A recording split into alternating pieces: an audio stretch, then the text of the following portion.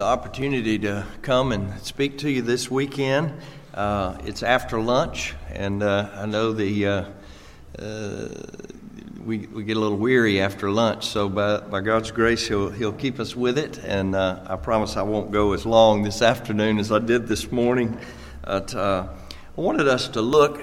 Normally in this time, I think you have a missionary biography, and they're very good and inspiring.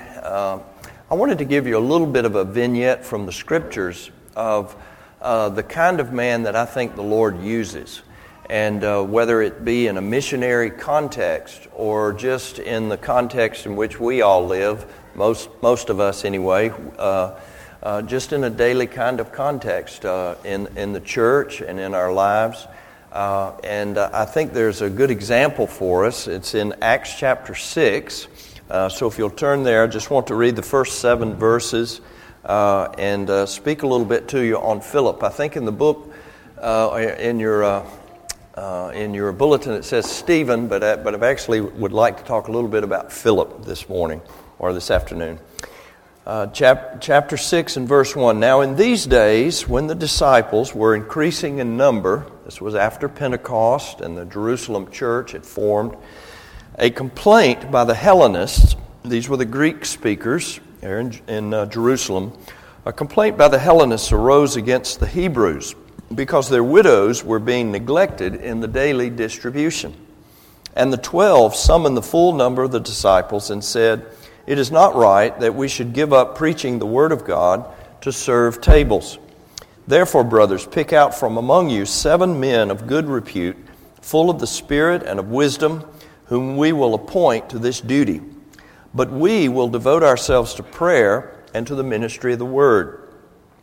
And what they said pleased the whole gathering, and they chose Stephen, a man full of faith and the Holy Spirit, and Philip, and Prochorus, and Nicanor, and Timon, and Parmenas, and Nicholas, a proselyte of Antioch. These they set before the apostles, and they prayed and laid their hands on them. And the word of God continued to increase, and the number of the disciples multiplied greatly in Jerusalem, and a great many of the priests became obedient to the faith. Jeff Thomas has done what I think is a very useful study of the Samaritan revival that happened in Samaria, according to the Lord's promise, Jerusalem, Judea, Samaria, and then the ends of the earth. In Acts chapter 8, chronicles a bit of that missionary revival in Samaria in chapter 8. And in that study, Jeff takes a look at Philip, the one who is called Philip the Evangelist. So I'm kind of piggybacking a little bit on some work that Jeff did, and I wanted to draw out just a picture, sort of threefold picture of the kind of man that I believe the Lord uses in His church. Philip is described, along with the other deacons, as particularly suited for the work in the church as a man of good repute, full of the Spirit and of wisdom. That's Acts 6 and verse 3. Philip and the others had already distinguished himself in the church. In other words, he had a reputation for godliness, he had a reputation for spirituality, and he had a reputation for wisdom. Now, this was before Philip really ever did any of the evangelistic work for which he's named. He has that reputation or that name, Philip the Evangelist. But this was before that, just as a churchman, just as a regular member of the church there in Jerusalem. And he's described, along with Stephen and the others, as a man full of the Spirit. Full of the Spirit. Now, what does that mean? That can mean a variety of things, and particularly in our charismatic day, it usually refers to doing a lot of wild and crazy things. And I don't think that was the case with Philip. We've seen that word or that phrase used before in Acts chapter 4, and I won't turn there, but Acts chapter 4 and verse 8 was used to describe Peter when he and John were brought under arrest by the Jerusalem council. And Peter responded with witness. And the Scriptures say 4 and verse 8, Peter, filled with the Holy Spirit, said to them, and in that passage, of course, he speaks of the exclusivity of Jesus Christ, the only way of salvation. It's really a marvelous testimony under fire, under pressure, under persecution that Peter and John gives. One of the things we have to remember about the book of Acts is that we know the end of the story. Okay, we know the gospel went out, and we know all of those extraordinary things that happened. But the men who were actually experiencing it, the men who were actually going through it, Peter and John and the other, they had no idea what the end result was going to be. Peter and John, I'm sure, looked to the fact that when they gave their testimony, it might be the last words they ever spoke. And the fullness of the Spirit enabled Peter to give witness to the Lord Jesus Christ. That was, of course, a fulfillment of a promise that the Lord had given already to the disciples, that He would give them voice, He would give them power for witness, and so Peter had that. So that's one meaning of full of the Spirit. I'm not sure that's what's being referred to here with Philip. We all know, of course, that no one can be a Christian without being united to Christ by the powerful work of the Spirit. So in a sense, every Christian is full of the Spirit in the sense that you've been united by the Spirit to the Lord Jesus Christ. But I don't think that's exactly what he's talking about here either. I think here in Philip's case, the phrase seems to refer to maturity in the faith over time. In other words, the church recognized in him a spiritual maturity that set him apart, in some sense, from other men. We might say that in Philip they saw a man who was characteristically putting sin to death in his life, one presenting his body as a living sacrifice, Romans chapter 12, one who was bearing with the failings of the weak and not pleasing himself, Romans 15:1, someone working out his salvation with fear and trembling, Philippians 2:12, or perhaps a man pressing toward the goal for the prize of the upward call of God in Christ Jesus. In other words, he was known and he had a reputation for being a spiritual man, a man who was full of the Scriptures. You know, you ask, how can I be a spiritual man? Well, we have a very good book here, and to be in this Word, to be putting sin to death by the Word of God, to be starving our sins by the Word of God, as one very good author has put it. A lady, Rosaria Butterfield, speaks about the way you put sin to death, the way you starve it by the Scriptures. You be a man of the Scriptures. You be a woman of the Scriptures, and putting our minds underneath the Word of God. If you're a young man here today, quite often I'm asked by young men, how can I grow? How can I find out what the Lord's call on my life is? Psalm 25, I think, answers that question. Who is the man who fears the Lord?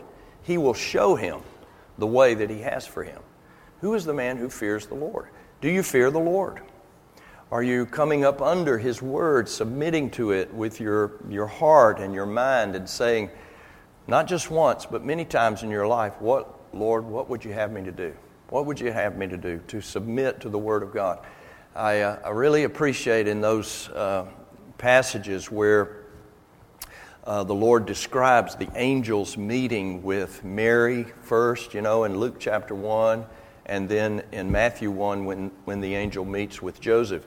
And their responses were identical. Remember, Mary said, "Let it be to me according to your word." Basically, what you say, Lord, goes. And Joseph the same way. He heard the message, he got the instruction, and he immediately obeyed the Lord. So, what does it mean to be a spiritual man? Well, you're an obedient man. You come to the Word of God and you say, Lord, what would you have me to do here? How would you have me to think? That's what we see, what we seem to see in Philip as a man full of the Spirit, I think is a man to be full of Christ. a man to be full of Christ and His Word. So that's the first trait, is full of the Spirit and wisdom. But I want to point out something else as well. I think we can also notice in Philip the Christ-likeness of humility.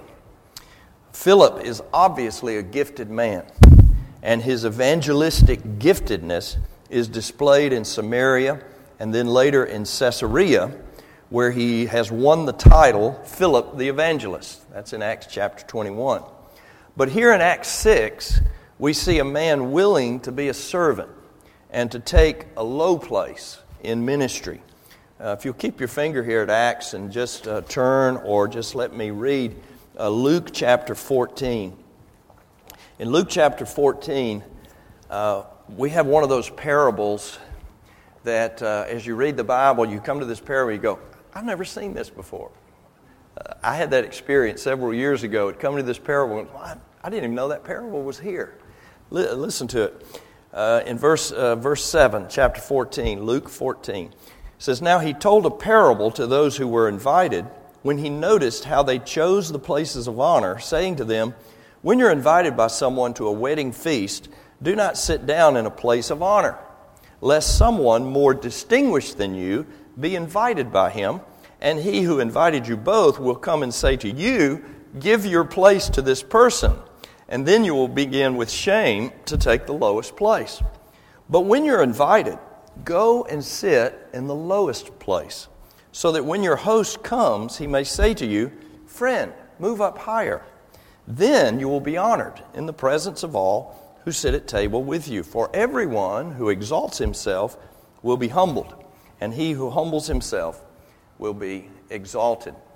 This parable came home to me several years ago when I was teaching, before I was in the ministry. And the last year that I taught at Sandy Creek High School there in Tyrone, I was teaching seniors. And at the end of the school year, they would have what was called the senior banquet, and all the senior teachers would be sitting on the table at the front, and it was kind of lifted up. It was up on the stage, and it was sort of the place of honor, and they would introduce the teachers and so forth. Well, we were beginning the dinner, and people were getting their plates and everything, and I got my plate, and I had my designated spot there. And the principal came to me and said, Hank, we've had somebody show up from the county office that we weren't expecting. Would you mind giving up your place and letting them sit here? And I said, sure, that's no problem. And so I picked my plate up and I began to walk. And as I walked away from the table, I noticed people were looking at me. And the thought went through my head, they probably think that I wasn't supposed to be up there. And now the principal had come and put me to the lower place. And I thought about this parable. And I wasn't actually seeking the high place, but I felt at that moment as though perhaps I was, and that the principal was saying, "No, you're supposed to be in a lower place." And what the Lord is saying here is, it is much better to take the low place. Take the low place. Take the lowest place that you can, and the Lord will move you up according to His will, according to His Spirit. And I think that's what happens with Philip. Philip is willing to do a lowly thing. Notice here, he is useful in diffusing, in Acts chapter 6, what could have been a powder keg situation in the early church. The difficulties between these two sets of widows, Hellenists and Hebrews, and the Hebrews are getting all the good stuff, and we're not. We're sort of the second-class citizens in the church. You know how things happen in churches. People get upset about the color of the carpet or whatever, and there are all sorts of things to complain about. And here's a complaint, and we don't know the truthfulness of it or not, but Philip is one of those who we think volunteers to get into this sort of nitty-gritty part of ministry that is not going to be something that's looked at and people are going to applaud and tell him what a great speaker he is and all of that. But he's just going to do this dirty work. It's the kind of ministry that the Lord was calling His disciples to constantly. particularly so in the last night before the cross. It's one of those events that it's really hard for us to fathom. The Lord is at table with His disciples, and He's speaking to them about what that table really meant, what that Lord's Supper really meant, what He was going to do in just a few short hours. And what are the disciples doing? They're arguing. We see that in Luke's gospel. They're arguing about who's going to have the top place. And that's when, in my mind, that's when Jesus gets up from the table, puts on the apron, the servant's apron, and then goes around and begins to wash the disciples' feet and telling them, that's what I've come to do for you, and you must do for others. That Christ-like humility. And I think Philip is a good example of that. He does the lowly thing. And I think we also note his humble obedience in his ministry to the Ethiopian eunuch in Acts chapter 8. You remember that. The Lord calls him through an angel to rise and go toward the south to the road that goes down from Jerusalem to Gaza. That's Acts 8:26. Now you remember that Philip has been involved in some ministry there in Samaria that is very fruitful. People are coming to faith in Christ, and there's a bit of revival there in Samaria. And Philip's involved in that. And all of a sudden the angel comes to him and says, I want you to go down the road to the south to that deserted place. It's desert, really. And do something there that I want you to do. Now, Philip could have said, if he was like me or somebody else, he would have said, now, Lord, don't you know what's going on here? We got some good ministry going on here. People are getting saved and they're responding to the Word of God. Look at these crowds and everything. We got something good going here. We need to stay here and do this. That's the sort of thing I would say, probably. But Philip doesn't say anything. What does he do? He goes. He goes. He obeys the Lord, and he goes, and you know the story of what happened. The one man, the one Ethiopian eunuch riding along, Philip asks him, what are you reading? He goes up and explains to him from Isaiah 53, no doubt, the gospel of Jesus Christ. Probably, we don't know, we're speculating, but the Ethiopian eunuch, on his way to Ethiopia, goes there and becomes someone who would preach and teach to the Ethiopians around him. One man, one encounter, and the Lord chose Philip and said, you go. Philip obeyed and went. The humble obedience of a servant. Humility, as one man has said, is an emptying grace. It's an emptying grace. The Lord gives grace, and gives joy, peace, patience. In a sense, humility is an emptying of ourselves. It makes no demands, does not seek the highest place, but rather is content to fill a low place in the kingdom, awaiting the master's call to any place of service. It's the kind of man that God uses. Finally, we might note Philip's faithful perseverance in the ministry. After the revival in Samaria and the one-person ministry to the Ethiopian eunuch, Philip pretty much vanishes from the pages of Scripture. But with the testimony we do have, we can surmise a faithful, persevering ministry.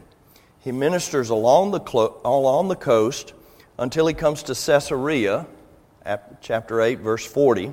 And there he seems to settle down, all the while earning that title, Philip the Evangelist, referred to above.